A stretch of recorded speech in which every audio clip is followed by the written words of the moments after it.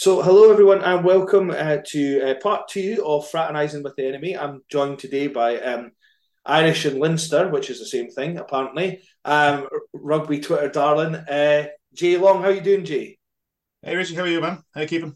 I'm doing very well. Thanks for coming on early in the morning before you've got to look after the kids later.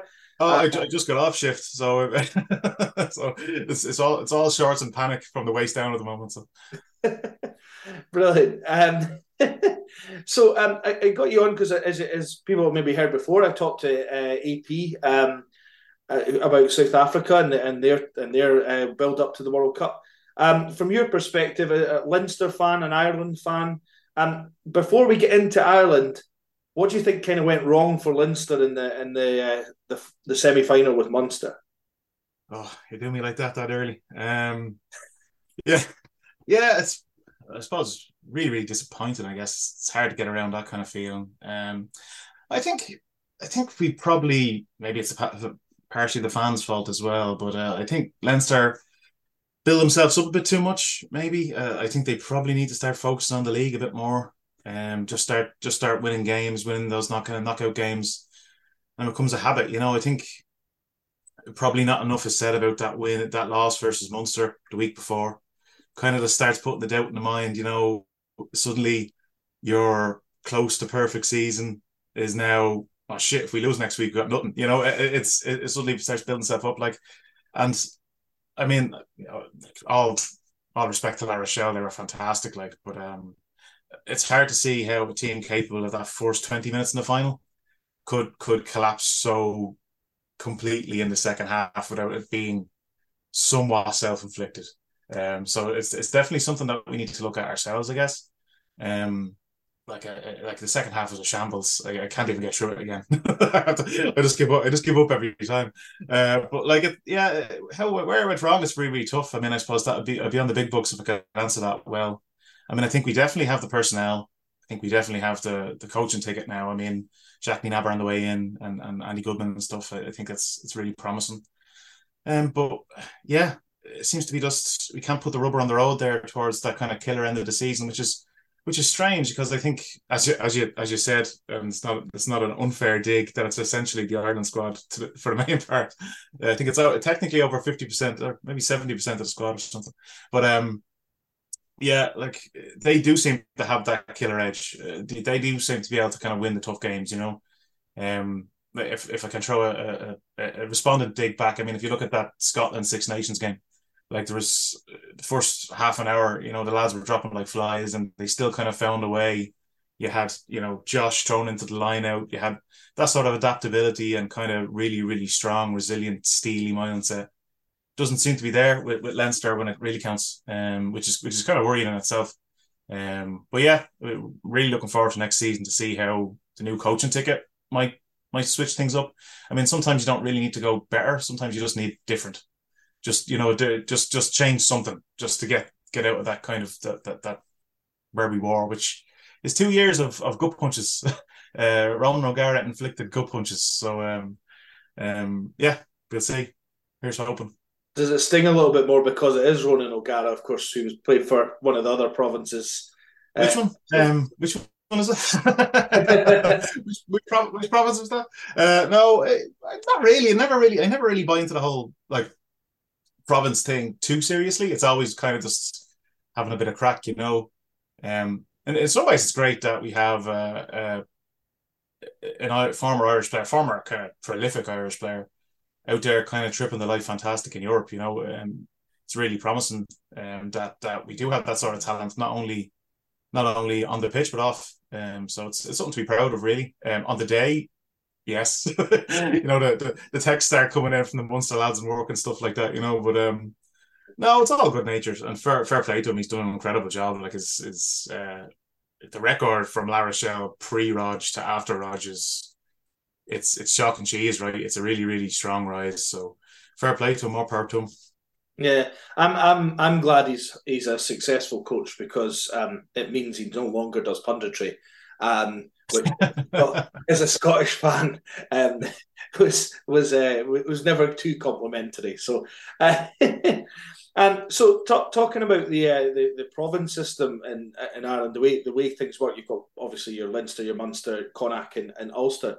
Do you think that the way that's set up and the way that IRFU buy into that gives an advantage to the Ireland men's team at the end of the day?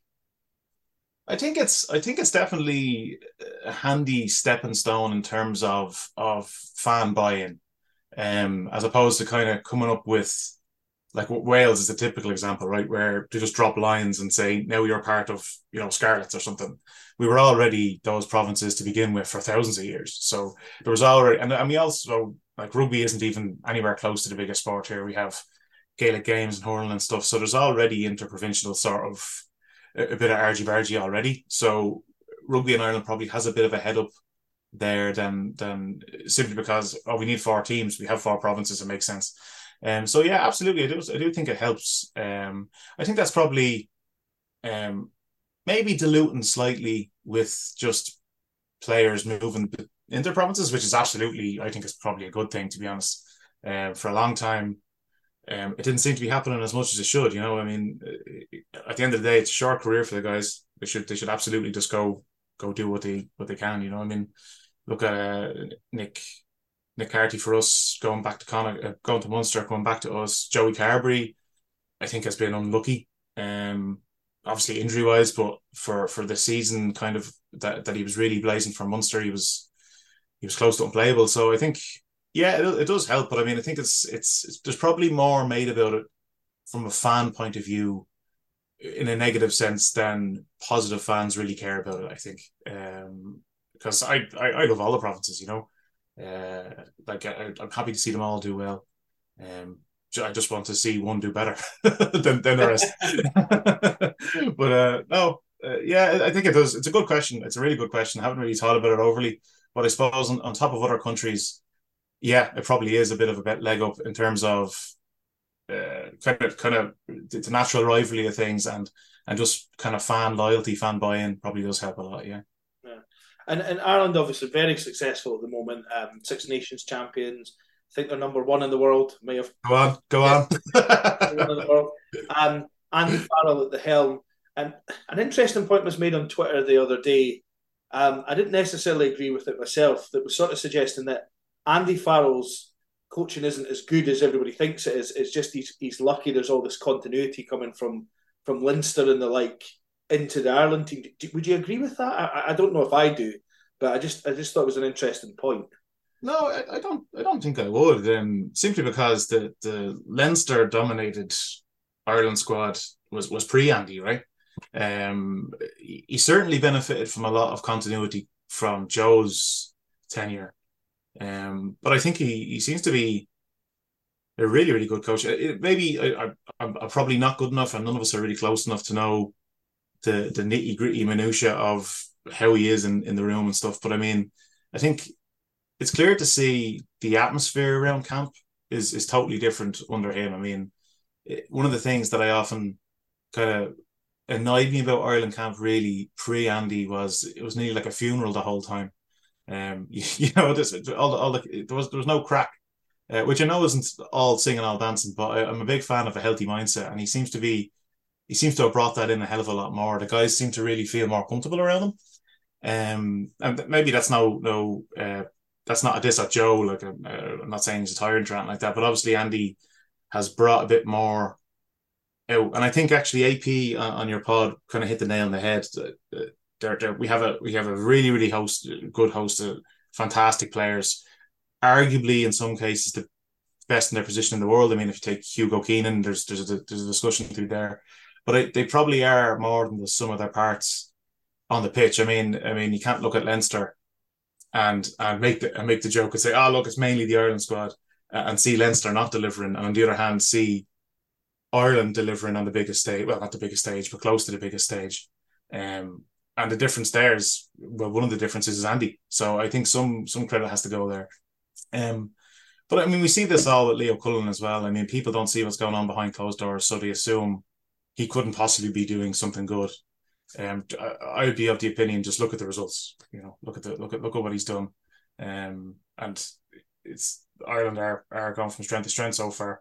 Probably setting myself up for a horrible soundbite of a of a thing now coming up to what we're coming up to. But yeah, I'm quietly, nervously confident that I think we're going to do something good.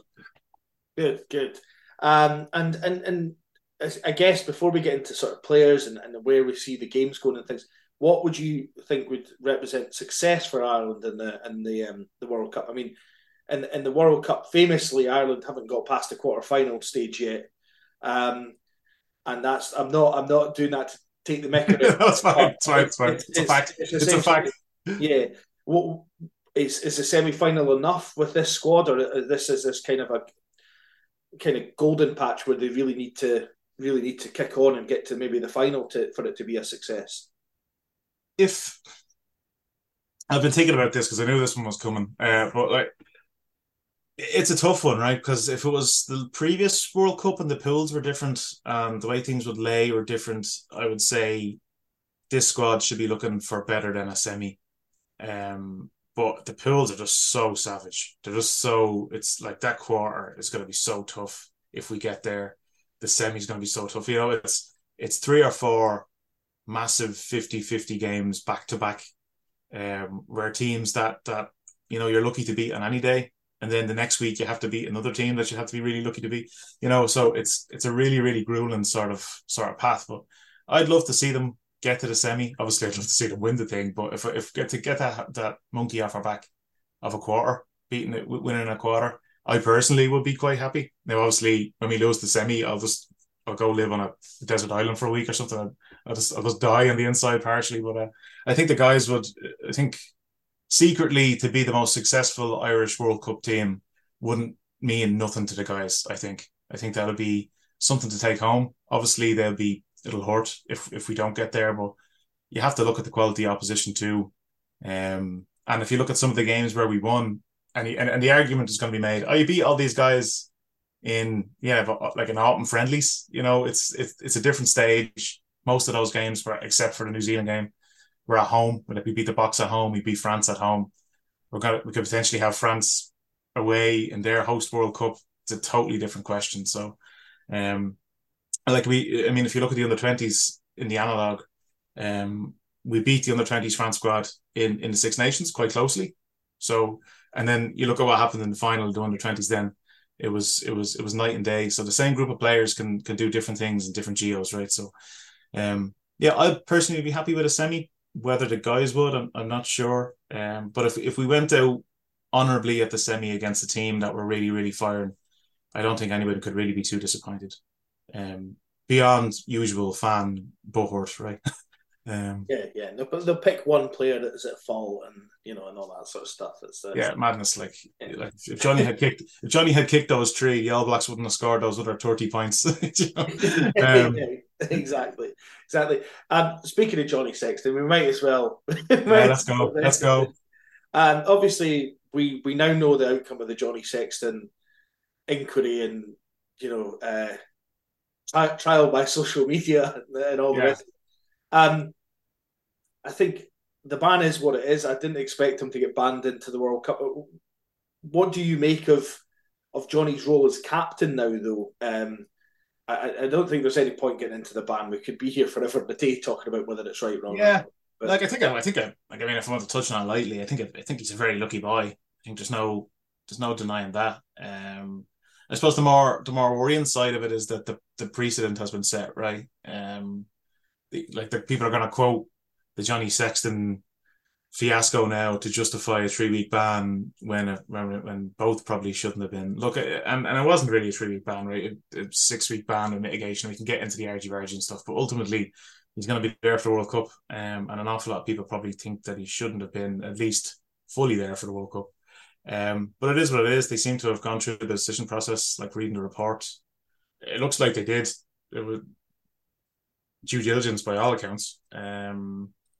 And I suppose the stuff that the social media were passing around as fact wasn't overly fact, which is a shock, right?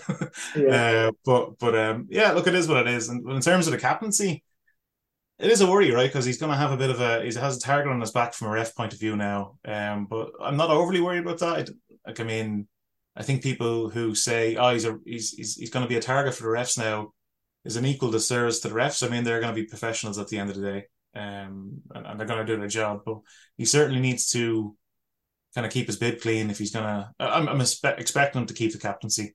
I can't see him taking it at this stage. I think we have natural other leaders there who could step in if Andy wants to do that. I wouldn't be overly sad to see a James Ryan or a Gary Ringrose or Pete O'Mahony or something like that step in. There's plenty of guys who've captained Ireland before, captained their province. Gary was mainly the Leinster captain for a large swath of this season anyway. So yeah, but I don't expect him to change. I'd say it's going to be Johnny, but he's certainly going to have to be less Johnny for large periods of time. But look, it's a tough one because he is obviously I have a massive amount of time for Johnny sitting in the RDS. He's given me some great days, so it's tough to say. Yeah, he should definitely be stripped of the armband. He's a disgrace. I don't think that's the case at all. I think he got a bit carried away in the day. And look, by all accounts, he tried to apologise almost immediately. Now, whether it's that enough, that's arguable. I don't want to get back into that, but I mean, I think he can learn from his. He can take his licks and then learn and hopefully grow a bit and rep us better at the World Cup. Yeah, yeah. I mean, I think you're right. It does a disservice to the refs. In fact, the one person that seems to have been the least affected by all this is the man that was a target, Jaco Piper. Yeah, he doesn't laid it down and thought it was all a laugh. Yeah. Yeah. I mean, I think you're absolutely right. I don't think the refs are necessarily going to be quick to penalise him for silly things. Obviously, if he's in the ref's face, I mean. Yeah. In much the same way as Jamie Ritchie got a 10-metre penalty for sort of chatting back to Luke Pearce. That's what happens in rugby. That should happen anyway. So there's that side of things there. Johnny Sexton, obviously, from my perspective, Johnny Sexton's very important to the Ireland team because I only ever remember Scotland winning against Ireland when Johnny Sexton wasn't there. And that's because he's never lost to Scotland, as far as I understand it. How important is he as a Jenga piece for Ireland? Massively important. And it's like no disrespect to the guys in behind, like the Jack Crowleys and the Ross Burns and stuff, and the Joeys of lore. But it's more how good Johnny is rather than how particularly bad anyone else is. He just drives the standard so well.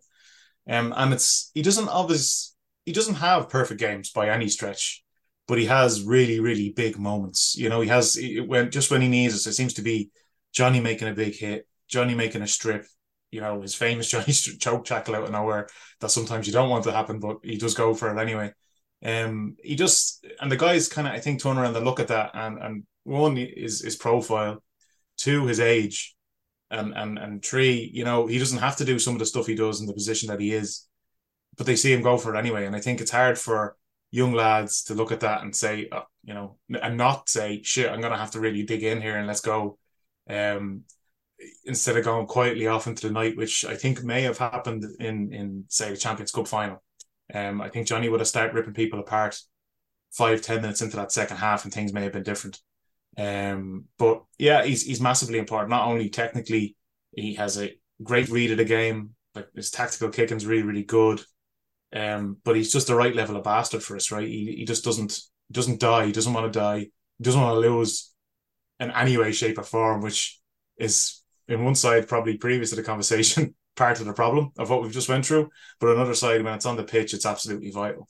If you just look at him, he's just angry all the time. He's he's just some sort of tactical Hulk that just gets better and better.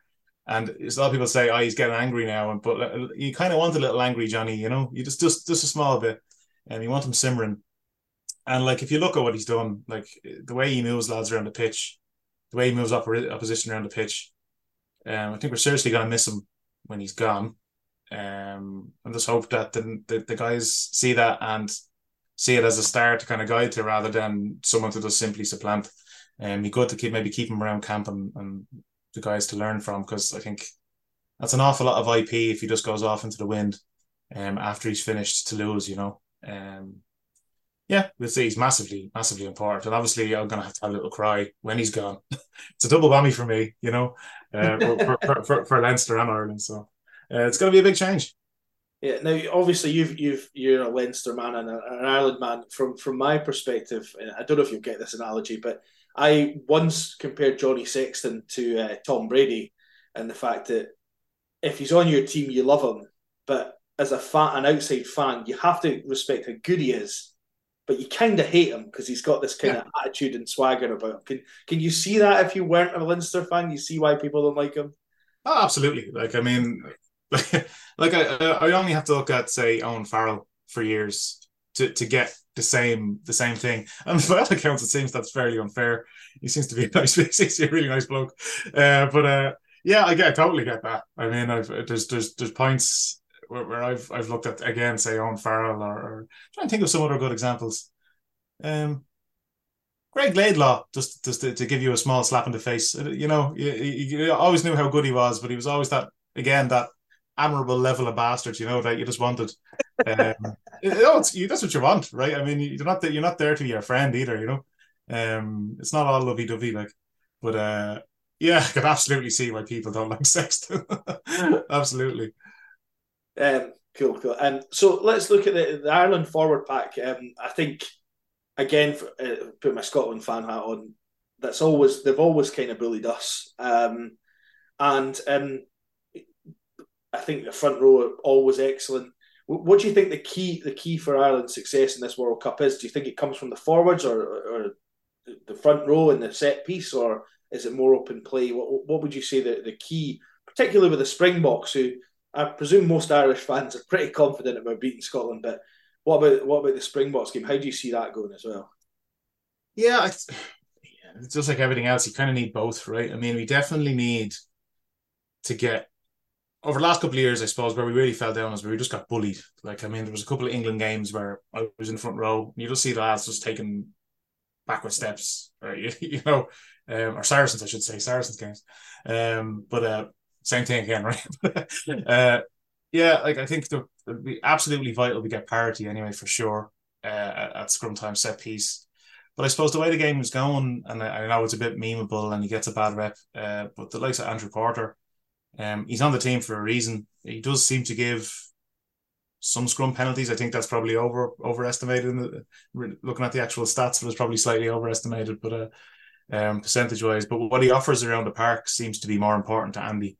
Like it's kind of undeniable. The guy seems to score a try a game. At some stage, he will bury over. So I think parity is probably in today's game probably slightly more important than absolute scrum dominance. I mean, I think if we were able to meet the All Blacks up front, not the All Blacks, the Springboks, I should say, Springboks up front, not get bullied, and we could probably beat them out wide in certain cases. I think that's what we saw in the Aviva more than a couple of months ago. Aviva in the autumn, we kind of we cracked them open out wide a couple of times. They did the same to us, but I suppose taking into account what we saw this weekend, getting parity and then putting some really good bombs up might be a good option as well. And we have some good chasers. I mean, if you send some bombs up and send Hugo Keenan after them, put them under pressure, yeah, it'd be really interesting. But I suppose it's vital to have both, really, because the Boks, I think, again, it's overestimated how much they're just this big team. But I mean, if you look at like Colby, Courtney Arnsa, and if you just assume that these guys are just going to bully up front and you get the ball to those guys, it's game over. He's just going to like the guys will just get past you in a phone box, right? So it's not like they don't have absolutely electric backs as well. So it needs to be a good mix between both. And I think we probably do have a good mix of both. I suppose it's the depth that is the big question about Ireland, and probably still is to a certain extent. I think we're in a better place. I mean, if you look at the Six Nations, everyone was kind of in panic stations because kind of Finlay Bealham needed to start over Tadhg Furlong, but he did a fantastic job, right? He started against France, he did great, and then he had Killer coming on. So there is depth there. I think it's really, really important we keep. And I suppose one of the worries we have at the moment is Dermot Barron, the Munster hooker, has gone into camp.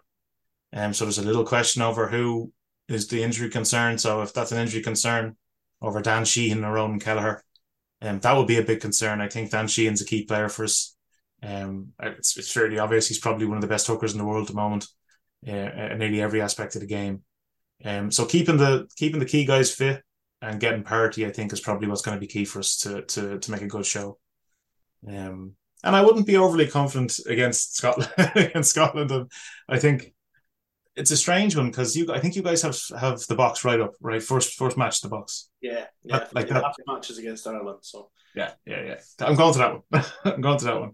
But I think we have a bit of a gentler run in. I think we have. Can't remember now. Is it Romania first, or I think it's Romania first? So we have Romania, Tonga, and then we're into the box. So I think that's probably going to make up for the fact that I think you guys have a bit of a better pre-World Cup set of games. You have Italy next week, France twice, and then Georgia, right? yeah, I seem to think that we have another game, but maybe I've made that up. I think there's a rest week or something weird in the middle of it all because there's Yeah. weeks of games. But yeah, we've got quite a few games, and of course we don't have our talisman missing from any of those games as well, which means that we can run everybody out. But yeah, Yeah. So it's box first is tough. I'm kind of slightly happy that people are kind of unhappy that we'll have such big games stacked up, because we have the box a week off and then you guys, and then we'll be potentially, hopefully, straight into a quarterfinal.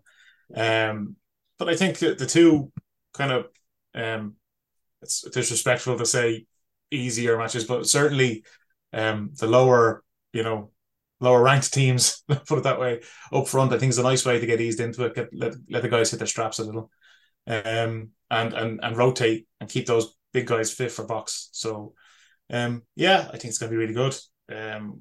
The worries I have, really, if I was to pick any, and it's strange, is that there's only one Hugo Keenan. I think that's a small worry there. I think we're probably a little too reliant on him. In that we have plenty of guys who can do a job at fullback, but at that stage, I don't know if do a job is good enough.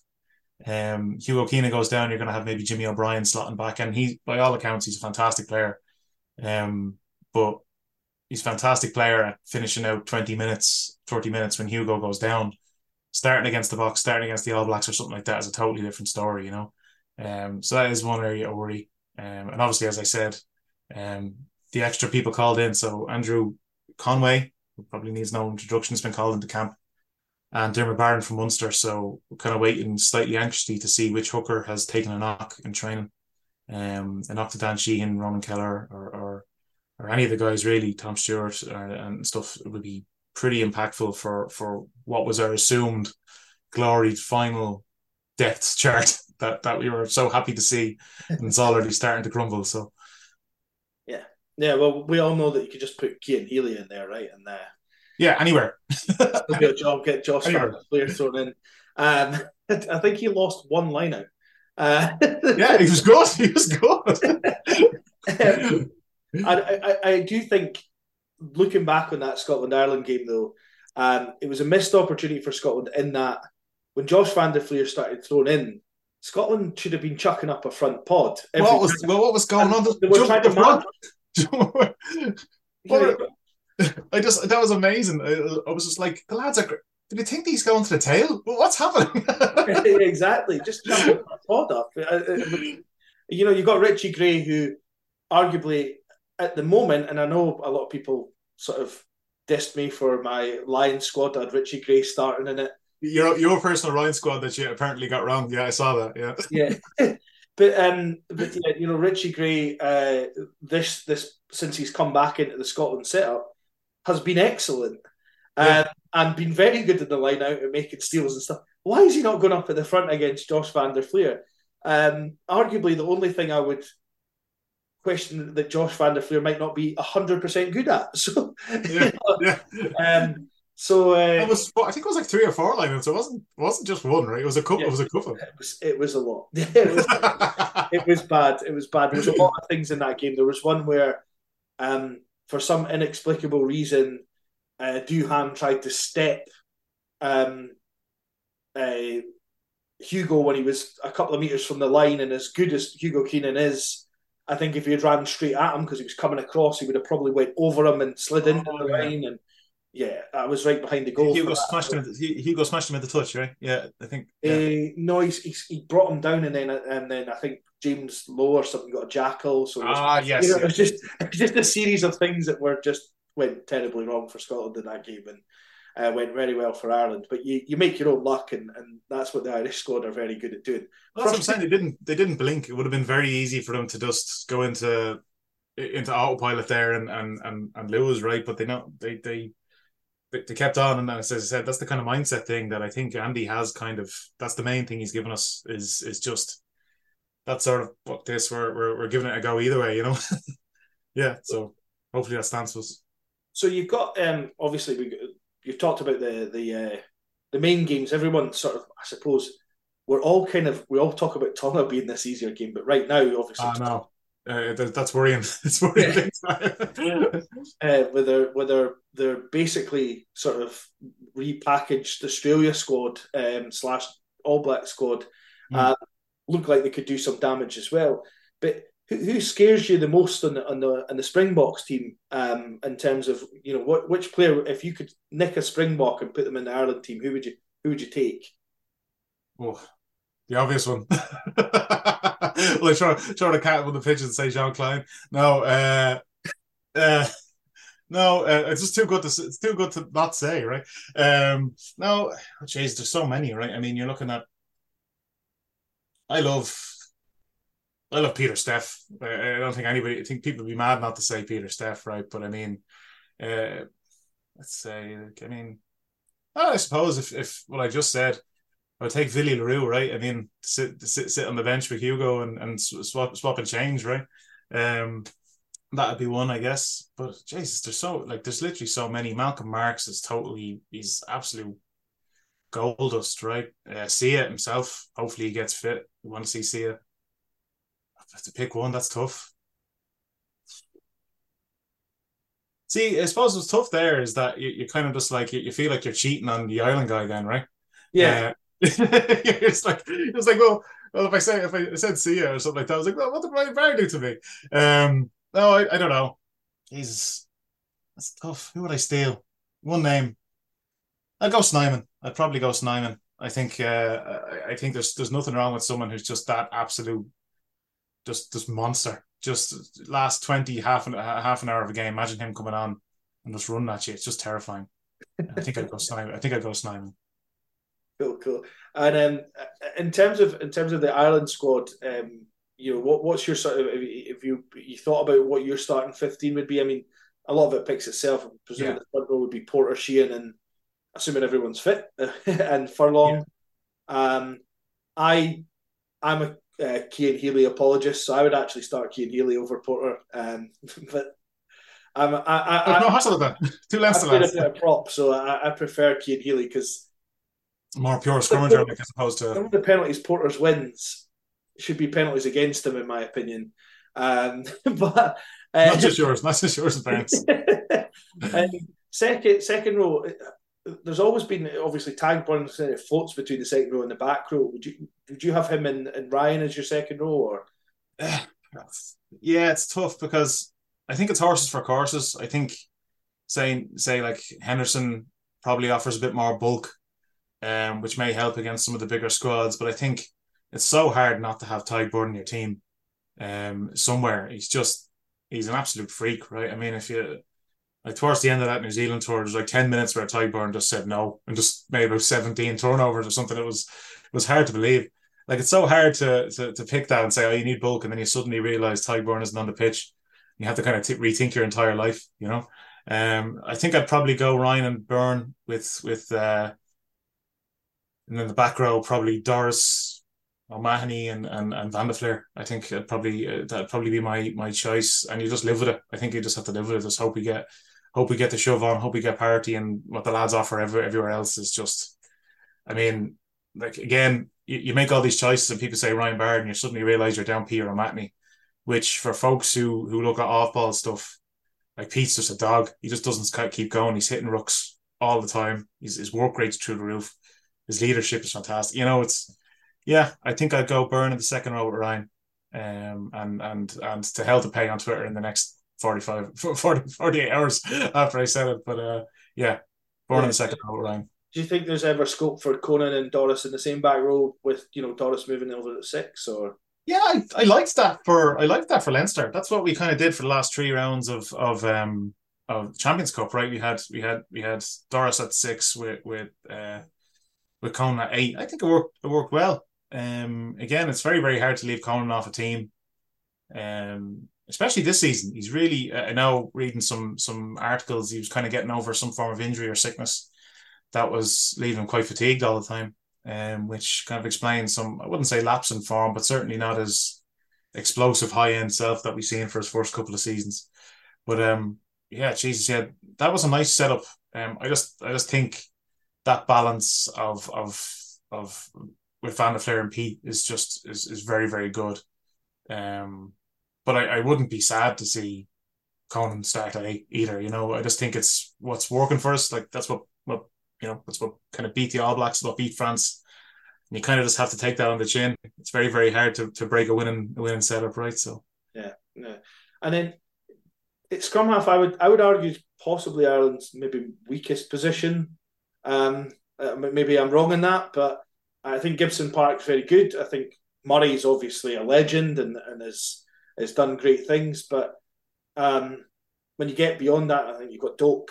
I forget the little guy. Casey, Sorry, Casey. Casey. Yeah. Um, I mean, I take it Gibson Park's sort of the nailed on starter, but how do you view Ireland's depth at scrum half? Yeah, that's a real tough one. I think my answer probably would have been different had you asked me this time last year. I probably would have nearly put the likes of Casey probably above Murray, simply because I think um, if you're going to offer something roughly equivalent, you might as well develop the new guy. But I think this season, this year in particular, I think Murray's shown that he's more than capable. He's a very very solid pair of hands. And he seems to just keep going again. He's I wouldn't say back to his top form because I think that's impossible. I mean, the age just changes people, right?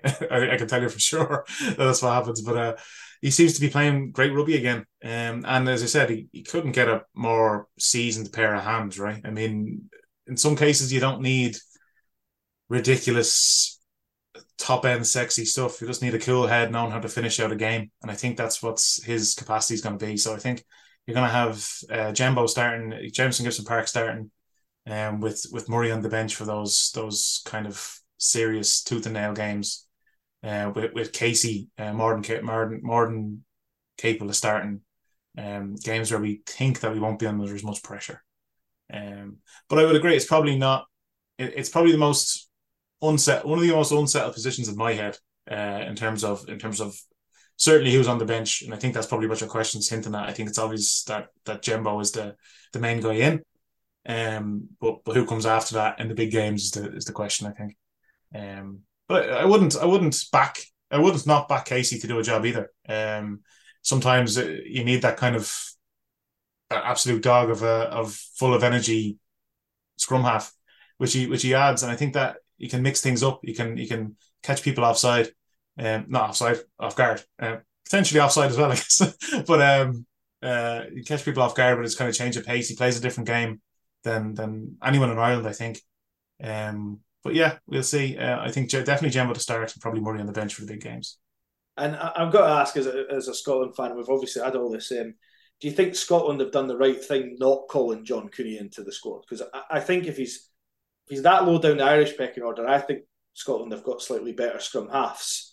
It might be the one area where we kind of you could argue if it was a full 15 that arguably Ben White would be ahead of maybe the Irish scrum halves. Do you think we've done the right thing saying no, we're not going to bring in a 30-odd-year-old scrum half as a mercenary for a World Cup, and we're going to stick with what we've got?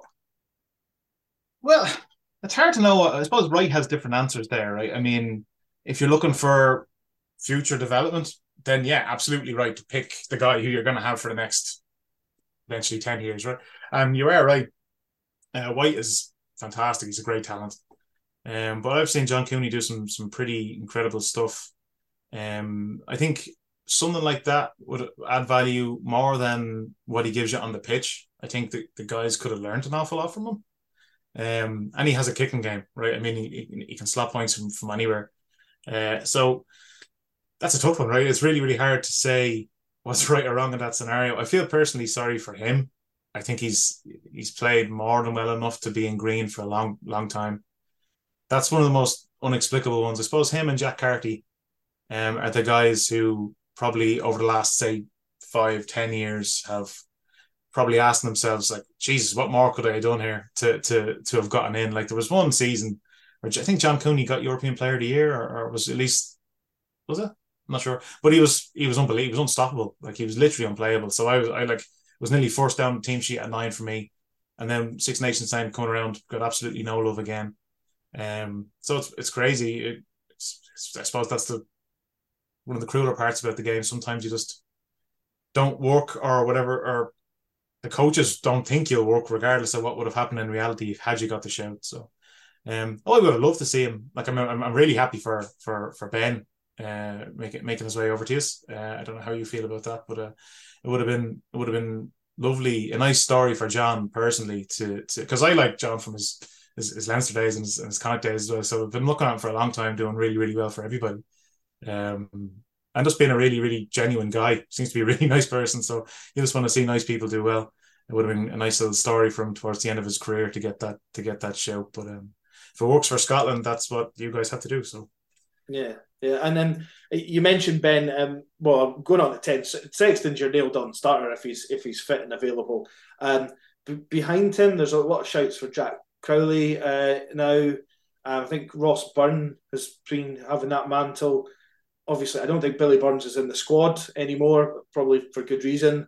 Um, Sorry, that's a bit shady. Who do you have on the bench for 10? Because I don't suppose there's much debate about Johnny Sexton starting at 10 in this World Cup.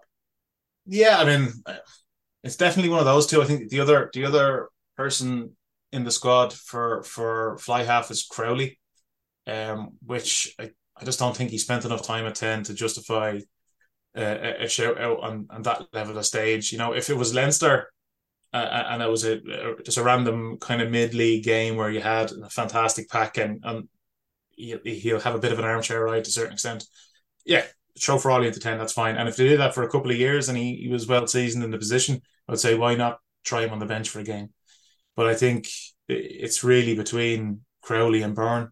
I suppose it's really, really tight between them at the moment. I suppose you would say that Byrne has been exposed to probably a higher standard of opposition in terms of he's been there and thereabouts Champions Cup finals and stuff for a long time. But arguably, you would say that he hasn't won any of them. So that's you can't get around that. And if you look at Jack Crowley, the ball's the size of small planets to a drop goal in the Aviva in front of a pretty rowdy set of Leinster fans. Like, there's something to be said for that. He's had a fantastic season. He's shown that he has a nice steely nerve. I like the look of him. I think he's a lovely player. So it's really what Andy values more. I think Ross probably has the better boot in terms of conversions and penalties. But other than that, I think Jack probably is a better man on the ball. So I'd be happy to see either of them. But I have a feeling that it almost should probably be Jack at this point. Oh, cool. You mentioned Ben Healy there. I remember watching him in a random, well, it wouldn't have been URC then, it was pro, whatever it was, playing against, I think it was Edinburgh, it might have been Glasgow. And the commentators mentioned that his granny was for Scotland or something like that. And I was like, we need to get him in now because I know we're trying the Blair Kinghorn project in Scotland, but, behind Finn Russell, there's not a lot there for Scotland, and that's definitely Scotland's weakest position. I think Ben Healy brings a real tool to that he's got the ability to attack, but he's also got a great boot and a great tactical game that he's picked up from Munster. So yeah, I'm really pleased we got Ben Healy. Actually, that's exactly what I wanted 2-3 years ago. So yeah, I'm quite pleased. Yeah, I think that's a smart little opposition because I actually really like Ben, and I actually remember really bizarrely, I must go find it so I can insult whoever I was talking to about it. But there's a conversation on Twitter where I was defending Ben to Munster fans at some stage. It was like, I like Ben, and they were just like, oh no, no. All right, fair enough.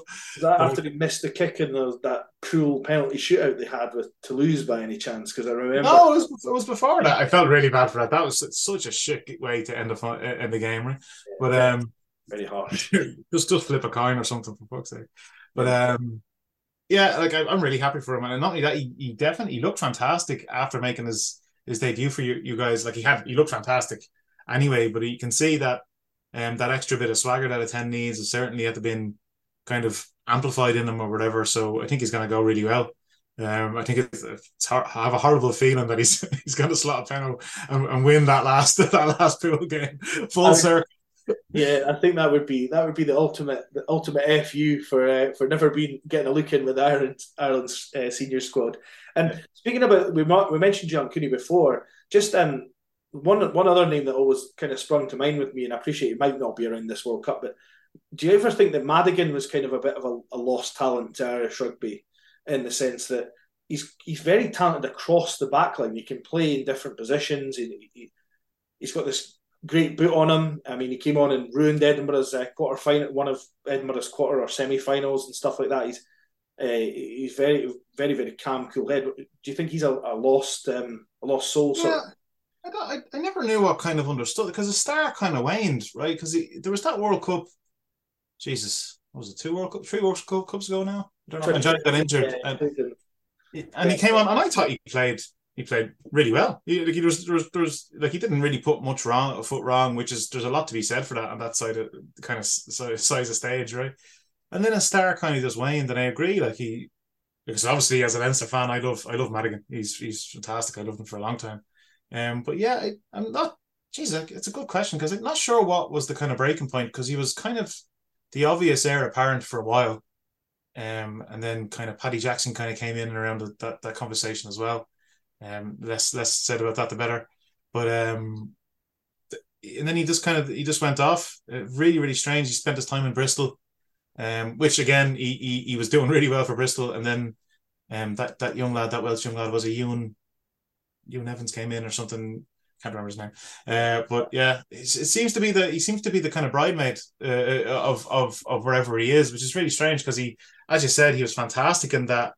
Was it the URC semi-final? Was it semi-final, quarter-final, semi-final? I think it was I think it was a semi-final. It was when they had that weird kind of COVID interrupted one where everybody ended up playing derbies after the. Yeah, yeah, yeah. Because he trained, I think he trained like two absolutely insane penalties to win, didn't he? Yeah, Or something. Yeah, it's a great question because I'm not sure what. Now it'll come to me. Maybe he was injured or something like that, but I can't draw to mind what kind of spun him out of the Ireland setup. But he's kind of another white buffalo that got away to a certain extent. Yeah.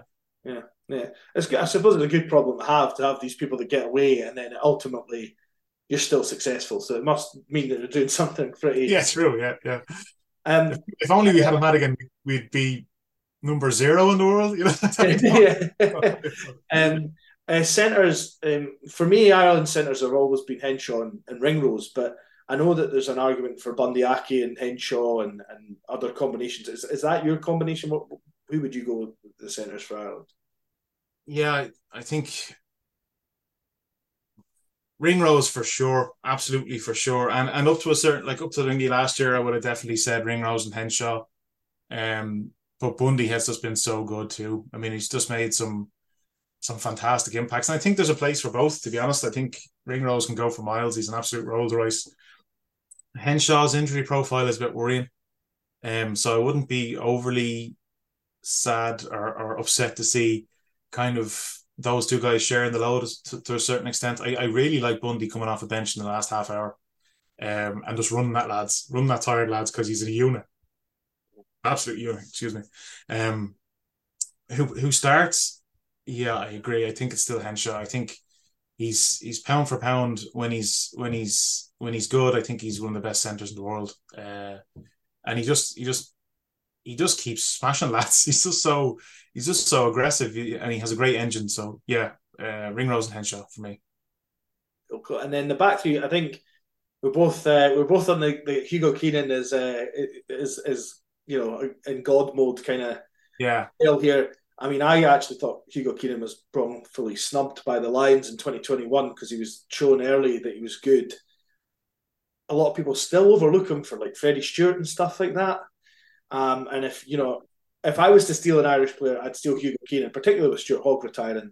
I think he's nailed on as a starter, and I think James Lowe is probably nailed on as on one of the other wings. But the other wing's a bit more open. You've got Matt Hansen, who's done a good job. In fact, after the Scottish Rugby podcast that I listened to prior to the Ireland Scotland game, basically saying he was the worst player that was on that park.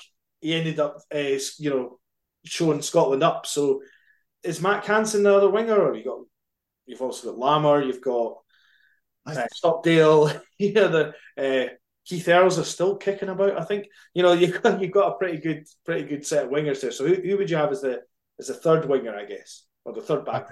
It's Mac all day for me. I think Mac is almost as nailed on as Lowe now. Because he's shown so much more of his game in the last year. Like, he was always electric. He always had the pace, and he always had those kind of highlight reel runs and breaking lads' necks on the way by. But he's been making turnovers and everything last year. Like, especially I think it was against you guys, I think maybe against South Africa and stuff like that. Just absolutely insane. Like, shouldn't be able to do that at your size turnovers. That's shown that he's really dug in. It means a lot to him. He wants to win. He's totally bought in. I think Mac is as nailed on as Lowe is on the other wing. And then I think maybe the guy who's on the bench floating would probably be maybe your Jimmy O'Brien, simply because he offers so much in so many positions. I think probably you're talking Lowe, Mac, and Jimmy are probably the main three. And then you obviously have Earlsy, who can, he's rock solid. Probably lost a half step, but he's still fantastic. And I think, I think it's Mac and James anyway for the big games for me. And it seems to be the case. Like, I did a small bit of research because yesterday, and I looked at, and the two of them have been pretty much there was not that much experimentation there through the Six Nations. It was pretty much Mac and James Lowe throughout. And again, you can't really argue with the results, right? So yeah. And then I'm going to ask you this question about the Scotland team. If you had to take one Scotland player and Doohan. I still Doohan. fair play. No, it's just, you need him, and simply because we can then say we stole another South African as well.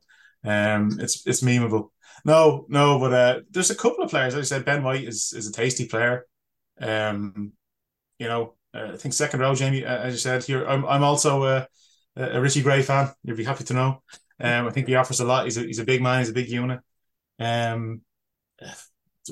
Pierre Schumann, you can never say no to a player of that quality as well. But for me, I think Doohan, just for the ridiculousness of it. But you have, the whole Hua Pilatu combination in the middle. Like, he's have some tasty players. I think he's the type of team that probably just need to make that one win. Just need to make those one or two wins that he's more than capable of. But it seems to be much like kind of Munster for a couple of years, kind of winning and losing as a habit. I don't think that much needs to change. You just need to get those rubs of the green once or twice, and then you kind of get a taste of it, and you start winning those games more than often you lose. But you said at the start that you'd be confident. I think we'd just be as confident as probably you would to be beating us as well. Anything can happen over in those pitches in France, right? So, but for me, I just love Doohan. I just love seeing him run. I just love seeing him run. He'd be a nice man to see in green. Yeah. Weirdly, going into the World Cup, I feel more confident that we could have a chance to beat South Africa than Ireland. Not on the basis that I think South Africa are way weaker than Ireland, but just on the basis that I think mentally Scotland, there's something about a Johnny Sexton-led Ireland that Scotland can't seem to get their head round. Now, whether with Hogg retiring and some new voices like taking over those, his voice, maybe that changes things. But I just think that's always been the sort of our bogey team is Ireland. No matter how badly Ireland play, they always find a way to beat us when Johnny Sexton's at the helm. And I think that's why I think that if we're going to get through the group, it's going to take us beating South Africa, to do it. I think we probably swing between I think our success has really been that maybe we don't have the incredible highs that like that 20 minutes we just seen from the All Blacks, which everyone is terrified of seeing this weekend. But I think if you want to put it as a scale of like 0 to 100, I think we swing from 70 to 90. We like we have a pretty high floor for a performance, so we never totally collapse. And that's hard to beat. Whereas other teams can swing from 50 to 100. Like when they're really good, they're unbeatable. But when they're really bad, and we've just seen that with the All Blacks, they just had two pretty messy years, followed up by one of the best 20 minutes of rugby we've seen in a long time. But whereas Ireland don't seem to collapse that far, and when they do, you have Johnny to pull them up by the bootstraps to get them up to that 70, 80, 85% where we need to be to get over the line. But yeah, I totally understand why you would back yourself, why you'd think the box would be easier is a weird way of putting it, because that's not the case at all. But you can see they can be got at, and it's probably more off their own mistakes and back than any sort of weakness in their team. I mean, and I think people probably are reading a little too much into the loss the weekend. They had a very strong 60 minutes after that first 20, and they dragged it back to within eight points, I think, at one stage. After not an awful lot of people would have clawed the All Blacks back after going the guts of 20-0 down. I think they're a bit of a sleep. Is it wrong to say a sleeping giant when they're the world champs? Probably not. Probably doesn't make any sense. But yeah, they're terrifying, right? I mean, and Scotland are too, and Tonga to a certain extent. I think we're sleeping on Tonga. Everyone's lists that they made on Twitter where they picked, a surprise team covered up. Nobody said Tonga in a sort of group collective hope. Please, Jesus, don't let them find form. Yeah, I think that's why I said Fiji. It was more just I didn't want to tempt fate by saying Yes. And although it would be very insanely sort of Scottish and I guess Irish to an extent with the way that World Cups kind of tend to go for Ireland. If it was Tonga and South Africa that got out of the group, and then Scotland didn't even qualify for the next World Cup. Yeah, I think Tonga are not to be overlooked. I'm actually going to that game in Nice. That's going to be fun. That's going to be so fun. It could be important just for our World Cup in 2027, let alone the actual tournament. So, so who do you see winning the World Cup out of all the teams that are in it? I mean, I think France are the obvious favourite, but France have all been the obvious favourite, I think, in other World Cups and kind of flattered to deceive. So, who do you think is going to win this World Cup, and who do you think the final is going to be? Like, if you ask me flat out, I would probably still just say the gut says France. I think this is a different France now. I mean, we're still all using the kind of memeable, which France is going to turn up. But when you go and look at what their win stats have been in the last 2 years, I think they've lost 2 games or something like that, or something. I can't remember the exact thing. Really, really strong. So it doesn't seem to be that level of inconsistency. Now they can show up and have a bit of a rocky game. Like, they weren't great against their first game in Italy. I think against Italy in the Six Nations, they were there and thereabouts. Italy dragged them close, but I think it is a different breed of France we're seeing, which is kind of terrifying. But if you force me to look out past them, I think if you look at the All Blacks, both what they seem to be building and their side of the draw, getting out of their pool and stuff like that, I think I'd probably say either France or All Blacks. Okay. Unfortunately. That's fair enough. And apart from Ireland, and we mentioned sort of surprise teams and things like that. What team are you looking the most forward to seeing, and why? Apart from Ireland or Scotland, Yeah, I mean, I have various motivations. I want to see what Eddie does to Australia. I don't. It's just purely academic at this point. I think nearly purely for the post-match interviews at this stage. Although I think people are sick of talking about him, but yeah, I'm really looking forward to seeing how much he can get done. Argentina, I'm looking forward to watching. I really enjoyed their game the weekend. I really like what they do. I think Michael Cheika is going to have them pouring. Um, I would have said Japan. I've been in love with Japan for the last couple of years, but they seem to have kind of fallen off a cliff. They're since the last World Cup, they really have. So I'm hoping to see them. Hoping to see them do a bit of resurgence and kind of keep the trend going and do England in the pools. Fingers crossed. But yeah, it's a good question. Who are you looking forward to see? I think I always look forward to see Fiji, just because of the way they play rugby, and it's always exciting. I know that there's other Pacific Island teams that are excited, and we've talked about Tonga and how dangerous they could be. But I just think the way that Fiji seem to play rugby seems to be a bit more open and loose and fun. And Yeah. I'm quite looking forward to. I know they'll probably get beaten every game, but I'm quite looking forward to seeing how Chile do. Yeah. Um, First time qualifiers. I quite like that. I think it was Germany that in 2019 that almost made it, and I was rooting for them. You like to see what the new teams can Yeah. do. Yeah, I'd like to see how Chile get on. I can't remember who they've got. They've got obviously another team in their group that they could come up against and maybe get some joy out of. So, Yeah, I mean, they can pull something special together. What was it? Uruguay did Fiji the last World Cup, right? Which that's was right. Yeah, which was the kind of incredible one. Like, that was a great game. But yeah, it's a great show. Like, they're in Fiji for fun, and then hopefully Chile do damage to someone other than no. Yeah, Chile. That's a great show. Chile, I like that. Yeah, yeah. I mean, certainly when they played Scotland A, because Scotland went on that tour of Argentina last year, and they played Chile with Scotland A, which I actually think was a bit of a cheat to Chile. They should, they were a World Cup qualifier by then. They should just play to Scotland, but and then they played Argentina. They, for good chunks of the game, Chile and Scotland it was a real back and forth, and it wasn't till towards the end of the game where maybe that lack of sort of professional fitness training kind of kicked in, and you saw a couple of quick tries at the end of the game, which just put them away. But I think they could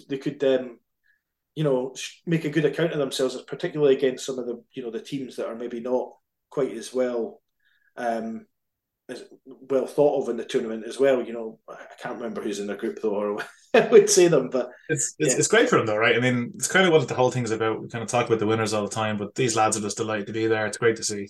yeah. One of the things I appreciate is professional rugby, so they get too many games and all this stuff. But one of the ideas I've always been toying about is whether or not we should have, if we're going to have, they're talking about expanding the World Cup to having 24 teams and stuff like that. Do you think they should have like a World Cup and then maybe like a World Plate and then a World Bowl or something like that? So that these teams, I appreciate they turn up and they get to a chance to play like the All Blacks, and it's amazing because you get them to play the All Blacks.